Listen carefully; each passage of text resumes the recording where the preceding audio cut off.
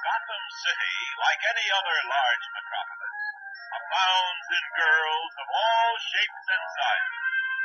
Debutantes, nurses, stenographers, and librarians. Perhaps you'd include Batgirl, too.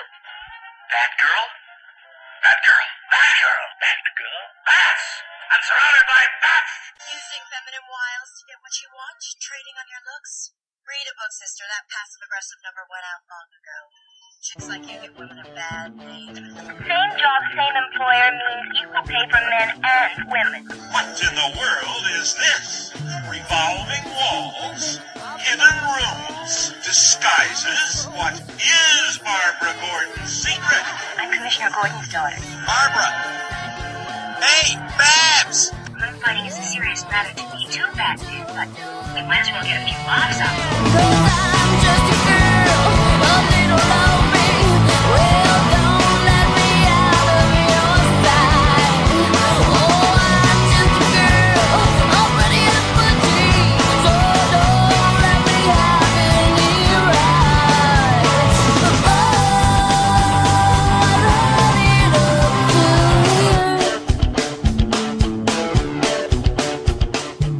Salvete.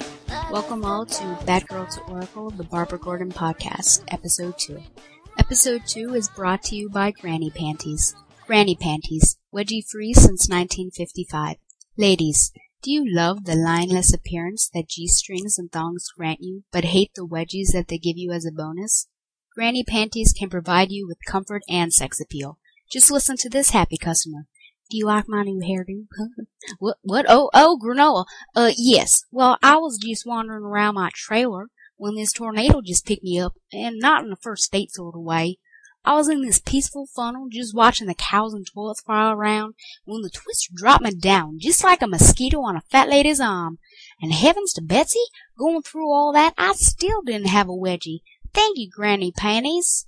Yes. Thanks, Granny Panties, and soon to be released in April 2010, Grandpa Boxers, with a special crotch pocket for extra comfort. Would you like to be a sponsor for this show? Just email me at batgirltooracle@gmail.com. To start off this episode, I would like to go through some comments and questions that I got in various forms, through email or in the off-comic topic at the SpidermanCrawlspace.com or even on my blog. First from Noctis7493. Thank you, first of all, for the comments and suggestions that you sent me. He also would like to know what I think about Summer Glau playing Batgirl. Thankfully, he sent me a link to a picture so I didn't have to strain my tender fingers searching for her. Summer is probably best known for her role on Firefly and Terminator, the Sarah Connor Chronicles. What is ironic is that in the picture, she is wearing a Batgirl t-shirt, so that brought a smile to my face. Face and body-wise, I could definitely see her playing Babs. I'm just concerned that she may not be able to pull off the red hair and green eyes. The more I look at her, however, the more I could see it happening. I just need some crazy good photoshopping work to see what she would look like as a total Babs. Someone get on that and email me. I'd greatly like to see that. I actually just watched an episode of The Dollhouse where she guest starred and she was wearing glasses at one point. Totally started to get a Barbara Gordon vibe from that. I still think that Kate Mara would be a good Babs as well, as long as she is able to get rid of that southern accent. Next we have from Brian. He turned some recommendations back on me and told me that Mitch albums Have Little Faith and For One More Day. Let's not confuse the latter book with the Pickle Award-winning comic event. He also recommends It's Superman by Tom DeHaven for those people who need comic literature. He describes it as a Superman realistically taking place in 1930s America. Boy, I hope Lois Lane is a flapper. From Steve Rogers, who is a frequenter of the Spider-Man Crawlspace, he asks, are there any plans to quickly cover Babs in other media, such as the 60s show and the animated versions of the character? Yes, in fact, one of the guests that I want to have on will help me in this effort. I plan on tackling all of her media incarnations like the ones mentioned, and including the live-action Birds of Prey series. From Bertoni, he asked me 3 different questions. Number 1, will you just be doing 2 issues per cast? I do want to do more. The first episode just had 2 because of all the business that I wanted to get through. Of course, I thought I would be running long, which was certainly not the case, but I feel like around 4 will be the average. Second question is, will 25 minutes be the average length? I honestly do not know. I feel like I would prefer to get an average of 45 minutes, but I seem to be yammering pretty quickly. It is also going to be faster since I am, obviously, by myself. When I bring someone on with me, though, it will no doubt run longer. And his final question is, what is the podcast schedule? Weekly, monthly, bi-weekly? For the most part, it will be monthly. I have a busy schedule as it is, and podcasting is hard work. No one realizes it until you're actually doing it. But that said, if I find more time here and there, I may produce more than one a month. Apparently, in trying to explain how I came in contact with Babs, I made it seem that people who like the animated series version have no authority on the issue. I actually wanted to say the opposite of this. I have been accused of only liking Babs because of Batman the Animated Series, and that fact seems to get a bad rap. While my experience of the character came from other means, I actually really applaud such animated series as Batman the Animated Series and Justice League Unlimited or just Justice League. Like I said before, I became a huge Hawkgirl fan from the Justice League series. You know, while we may not know Babs from the same media, we do like her for the same reasons, and I'm not at all judgmental of that, and I'm sorry if it did come off that way. Thank you for those who sent me comments and questions, and thanks especially to Zayas over at Escape from Tomorrow for promoting my podcast. I greatly appreciate those pimpages, or those pimps, I guess, and I will reward you in kind by promoting your blogs or your podcasts and setting up links on my blog, which I have done. So thanks again. So first I have a little bit of news to get through before the reviews. CBR, Comic Book Resources, compiled the 75 most iconic DC Comics covers of all time in celebration of DC's 75 years in the business. Batgirl's entrance in Detective Comics number 359 fell at 49, covered by Carmine Infantino, tied with Sandman number 8. The Killing Joke, something that will have dire consequences for Babs later on, came in at number 4 with the cover by Brian Boland. No surprise that Action Comics number 1, covered by Joe Shuster, came in at number 1. And a bit of news that is quasi-Batgirl related. In the last episode, I told you all that it was falsely rumored that Miley Cyrus would be playing Batgirl in the next Batman movie. Now there are some rumors that Taylor Swift will be playing Supergirl in a rebooted Supergirl movie. I'm sorry, it's very hard to talk now because literally I am laughing at this. It seems that there's a desire to have a strong superheroine hit Hollywood with all of the men that are present in the movies already being produced. While this rumor is being described as likely as Miley Cyrus being Batgirl, it isn't as much as a leap as Taylor has already done an acting stint in the upcoming Valentine's Day. I think I'll probably always think of Helen Slater as Supergirl, though I did enjoy the revamp of the character in Justice League Unlimited. It was a beautiful character design, and she deserved to finally get rid of the skirt and t-shirt and become more adult. But enough with the news. Let's actually get into what this podcast is all about. Reviews. This episode I'm going to be reviewing 4 different issues. Detective Comics number 363, coming out in May 1967. World's Finest Comics number 169, coming out in September 1967. And the recent Batgirl issues number 2 and number 3. First up, we have Detective Comics number 363, also known as The True False Face of Batman. The cover penciler, can you guess? It is Carmine Infantino. The cover inker was Murphy Anderson. The writer was Gardner Fox. The internal penciler was once again Carmine Infantino. And the inker was Ced Green. Some memorable quotes that I liked to pull out from this issue were, "You were expecting maybe Miss America? Yowp! It ain't a her, it's a him! Like a worn-out book fella, you're going out of circulation. We must respect Batgirl's ways and means, Robin. It's enough for us to know she has them.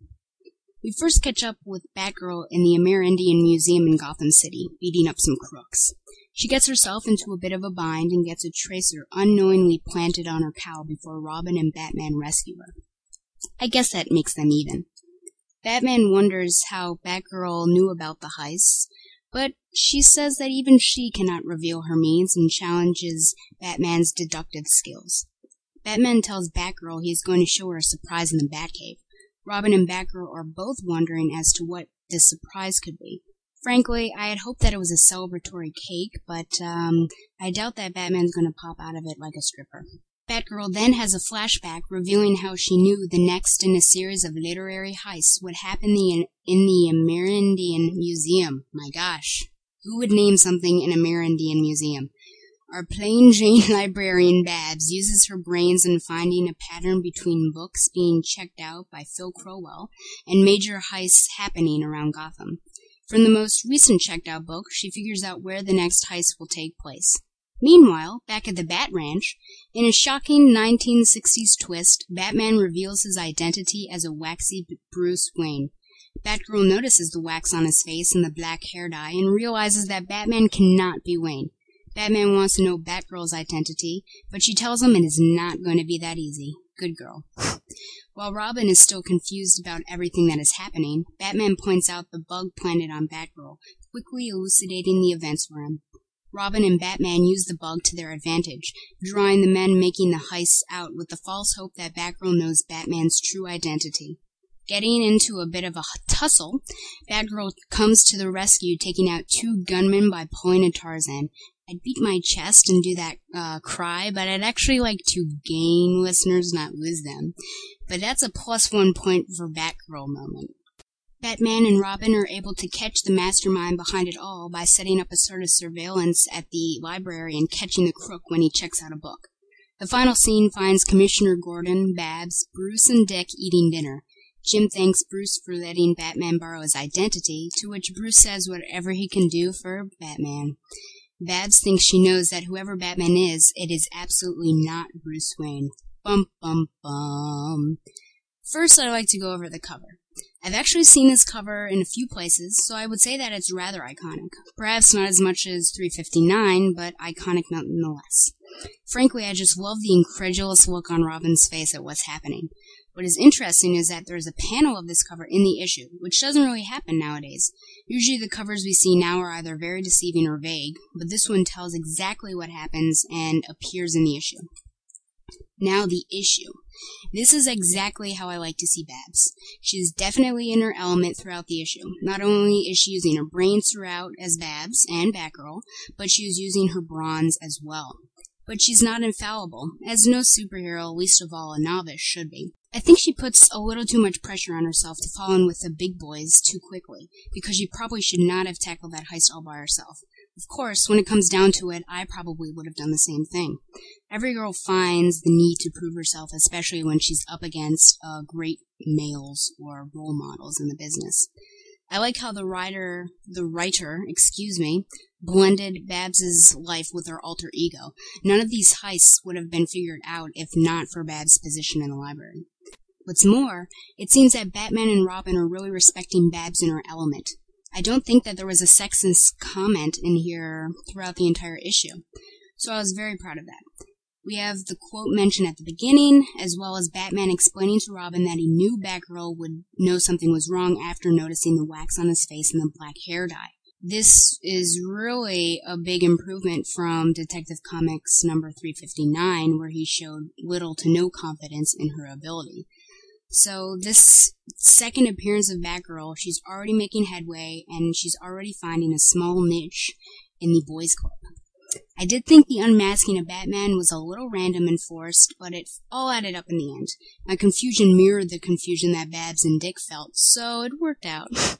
Dick was less of a jerk this issue, even complimenting Babs on her bat-back breakaway. Say that 10 or 20 or infinity times fast. Overall, there was a lot of unity going on in this issue, which I enjoyed. The captions were well done this issue as well, describing Batgirl as a domino daredevil, and the best caption for Robin was by far the one saying, "From behind a couch, the hidden Robin springs like a bird of prey."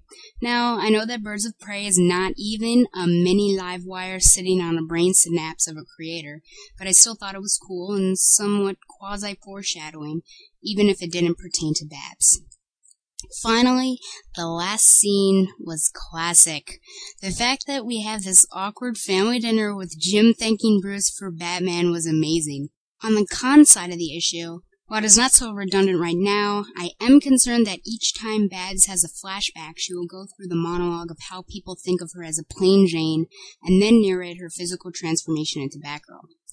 My other con is that damn purse. But this time she actually refers to it, which makes it impossible to ignore, and calls it a weapon bag. Maybe it's like a Mary Poppins bag, and she can fit a Tommy gun in here? This issue was great, though. I thought it was very entertaining, and I was pleased by the respect paid to Babs. Overall, I think I would give it 7 out of 10 bats. Let's move on to our next issue. World's Finest Comics, number 169, also known as the Supergirl Batgirl Plot Classic. The cover penciler was Curt Swan. The cover inker was George Klein.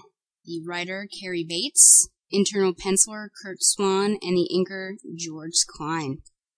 Some memorable quotes once again. "A special Bat Compact. I should have known. More of Batgirl's work. She probably left this here intentionally just to taunt me. I need a shave almost as badly as you do. I wonder where those conniving females are. I can't use my fists on a girl." While on a patrol over Gotham City, Supergirl witnesses a large hand formed out of gas trying to grab her. Trying to fight it off, Batgirl joins her and the two end up being captured by the gaseous hand. The two manage to get free and decide that they make a great team. Later, as a televised broadcast where a time capsule dedicated to Superman and Batman is being sent into space, Linda Danvers, aka Supergirl, and Batgirl become jealous of their male counterparts' success as heroes, and both decide to make the populace adore them instead. Later, in Metropolis, when Superman fails to place a cornerstone into a building, Supergirl swoops in to stop the building from toppling on the people.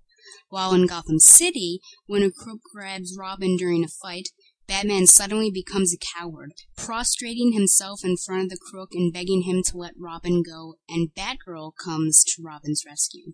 Superman, Batman, and Robin later meet in the Batcave, coming to the conclusion that the heroines are to blame for all the weird events. The next day, coming back from a patrol, Batman and Robin are shocked to find that the entire contents of the Batcave have been stolen. While in the Arctic, Superman arrives just in time to see Supergirl making off with his Fortress of Solitude. Trying to stop her, Superman's powers fail once again, and he hitches a ride with Batman and Robin in the Batplane. The next day, while busting up a hideout for criminals, Batgirl manages to steal Robin and the Batplane while Batman is busy tying up the crooks. Speeding to Metropolis in the Batmobile, Batman finds Superman who still doesn't have his powers and has several hours' worth of hair growth on his face. Batman inspects himself and also finds that his secret identity has also changed, as his face is no longer that of Bruce Wayne. Soon the Batmobile crashes and the two heroes are openly mocked by Supergirl and Batgirl as they struggle to change the Batmobile's flat tire.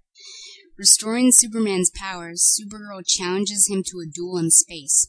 During the fight, Supergirl hurls a meteor at Superman that Superman's X-ray vision reveals to have kryptonite inside. He hits her with the very same meteor, discovering that it was the blow that defeated her and not the kryptonite. Superman pulls off a mask, revealing his opponent to be Black Flame from the Bottle City of Kandor. Meanwhile, Batman battles who he thinks is Batgirl until he defeats her and unmasks her to reveal that Batgirl, with little quotes, is really Catwoman in disguise. The impersonators explain how they pulled off their latest exploit and take them to where they have the real Batgirl and Supergirl hostage. As they do so, Supergirl and Batgirl are seemingly destroyed. But It turns out that they were really decoys as the real Supergirl and Batgirl arrive. They explain that the whole thing was a plot to trap Superman and Batman into another dimension. With the plot revealed, Catwoman and Black Flame are revealed to really be Batmite and Mr. Mxyzptlk, who are making a bet to see if they could trick the heroes into trapping themselves. Batmite tricks Mxyzptlk into saying his name backwards and restores everything to normal before returning to his own dimension. Wow. Just wow. Did you follow that? I have to say that the last quarter of the issue was like a Freaky Friday moment for me. But I'll get back to that later. Let's start with the cover again. This is probably one of the single most hilarious covers I have seen, and it doesn't even have any spider cherubs in it. ASM 605. It is funny to see Batman and Superman with stubble trying to inflate a tire on the Batmobile with a bat hubcap laying on the ground. Doesn't this remind you of a Jingle Bells song? All the while, Batgirl and Supergirl are snickering behind a fence. And, as with Detective Comics number 363, this shows up as a panel within the story. Like I said before, I do really enjoy that. To a certain extent, this story makes sense. When Batman and Superman are invoked as the greatest superheroes, doesn't it make sense that two girls who are just as savvy should become upset? The issue is borderline silly, though. I mean, who would ever think of Batman prostrating himself, or Superman hitchhiking? I suppose that was the point, though, wasn't it? I mean, it makes you question what's going on and how these things are happening. But it seems silly to take away Batman's secret identity. Plus, I wondered how he would decide to pull off his cowl in an open-aired Batmobile. The team-up of Supergirl and Batgirl reminds me of the Girls' Night Out episode from Batman the Animated Series. Then again, it's not really Supergirl and Batgirl, is it? It made sense that it wasn't really them, but then there were some problems with Black Flame and Catwoman, like how Catwoman would be able to steal all of the equipment in the Batcave. And did she even know where the Batcave was in 1967? I think it was quite enough to have one switcheroo, but then we have another one. I was waiting for Mxyzptlk and Batmite to be robots controlled by Brainiac, and then we would find out that actually Batman and Superman were infected by fear toxin from Scarecrow. Ugh, my head's spinning. It was silly, and while there are some subtle hints at making Batgirl and Supergirl just as idolized in real life as Batman and Superman, I feel like this is a throwaway issue that even the characters probably don't remember. I was greatly shocked by the fact that in 1967, at least, Batgirl's eyes are blue, not green. Of course, since I'm reading Showcase and it is in black and white, I never noticed this until Batman says he knew all along that it wasn't the real Batgirl, as Selina Kyle's eyes are green and Batgirl's are blue. It will be interesting to see when the writers make the change and whether or not it will be noticeable. Oh yeah, and let's not forget that Bat compact that Batman found. Well, thank goodness. And here I thought her weapons purse had no utilitarian purpose. I think, due to the silliness of the issue, I give this 5 out of 10 bats. Let's jump to some new stuff, shall we? First up, we have Batgirl number 2, Batgirl Rising, Point of New Origin Part 2, written by Brian Q. Miller, and drawn by Lee Garbett and Trevor Scott with Sandra Hope. We continue following Stephanie Brown after she has taken up the Batgirl mantle. We see her fight some thugs, go to class, make awkward introductions to some new classmates, and whatever did happen to those waffles from last issue. We find out what Barbara tells Steph and see Babs take on a mentoring role. And is Babs jealous of Stephanie? Also, a new street drug is introduced called Thrill. The best thing about this issue is that it is pretty realistic concerning Stephanie's experience and street smarts. Right now, she stinks as a hero, making rookie mistakes and putting herself in bad positions, either intentionally or unintentionally. This mirrors what we saw with Babs in Detective Comics number 363. I'm glad we had actual scenes at Gotham U rather than just talking about Gotham U. The Batgirl series' strength is introducing interesting supporting cast members. First we had Detective Nick Gage, now we have, potentially, Francisco. He could be an anchor for Stephanie in her real life besides her mom. As many people may know from reading ASM, Amazing Spider-Man, supporting characters are essential and they can really make or break a comic series. And that party scene, Yeah, that's the reason why I don't go to frat parties. While it's still weird to see Alfred as the leader of the Outsiders, I enjoyed the brief interlude where Babs is asking Alfred where the key to the Batcave is. The final thing that is worth commenting on positively is the page, art and writing-wise, where Steph is admiring the costumes in the cases in the Batcave, and Babs lets her know how a costume gets put in there. It's a moment full of pathos, and it begs the question as to whether Babs is against Steph being Batgirl for Steph's benefit or for her own peace of mind. And this is where I'm conflicted. I think that it is a true statement to say that Babs has the right to say something to Batgirl because she has been there and knows the difficult road that lies ahead. However, is Barbara being hypocritical? She's telling a girl that she should not be Batgirl when she herself was Batgirl. At the beginning of the issue, it seems that Babs is legitimately concerned for Steph's well-being, constantly referencing her previous death and the chances that she could die again. Now, fast-forwarding to the end of the issue, we get a sort of conflict with this initial rendering of Babs. Now she's intentionally trying to break Steph's spirits. But why? Is she jealous or concerned? Two questions that I kept asking myself were, should Barbara be jealous of Stephanie? And if she is jealous, does that seem right? For the first question, no offense to spoiler fans, but Stephanie and Barbara are two completely different tiers of heroes, and I think that it seems petty and foolish for a veteran to be jealous of a rookie. Now the second question, does this seem like a correct characterization? I actually don't think that it is possible to answer this. Barbara, as we will see later in her history, constantly battles with her disability. It gives her doubts and makes her self-conscious. So maybe she is jealous. Jealous that she can't use her legs. Jealous that she can't be Batgirl. But haven't we already established that she is extremely angry in these issues? Is she angry at the entire situation and it comes off as jealousy? Perhaps a better emotion would be bitterness. Whatever the emotion, it is clear that the Steph-Babs relationship is not always going to be smooth. This issue I thought was an improvement from the first one. We're getting past the sort of the walking stage, the training wheel stage of the first arc, and I would give it 7 out of 10 bats. Next up we have Batgirl number 3, Batgirl Rising, Point of New Origin, Part 3. Batgirl continues on the mystery of this new drug Thrill. She has a run-in with Scarecrow and gets a free sample of Thrill. Everyone loves a free sample. Steph faces some of her doubts, but regains control. Barbara befriends someone just as angry as her, Wendy Harris, aka the Calculator's daughter. And at the end, Stephanie gets something she deserves, and with Babs' permission. Going off of the inexperienced comment I made on the previous issue, I love the shredded costume and the fact that it gets worse as the night goes on. Now, people may think that it is unrealistic that other heroes get into a crazy fight and come out without a scratch and need for a Betsy Ross sewing kit. However, if we think about those instances in terms of experience, it makes sense that a few punk thugs cannot lay a hand on someone like Batman, whereas they could make contact with Steph's costume. The important thing in this issue is that Steph is learning from everything she does wrong. For example, at the end of the Scarecrow interaction, Detective Gage and some officers burst in on Steph, and she throws a batarang at a tank that is not as harmful as the nitro canister that she threw a batarang at in issue number 2. See? She's learning. I think that Scarecrow is a fitting villain to use, not only because his use inadvertently puts Batgirl on the level of Batman and the original Batgirl, but also because Scarecrow forces Batgirl to face her doubts. Visions of Tim and Spoiler puts her on the brink of giving up. Steph realizes that she can be who she chooses to be, and that gives her power. This issue also gives us 2 more supporting characters.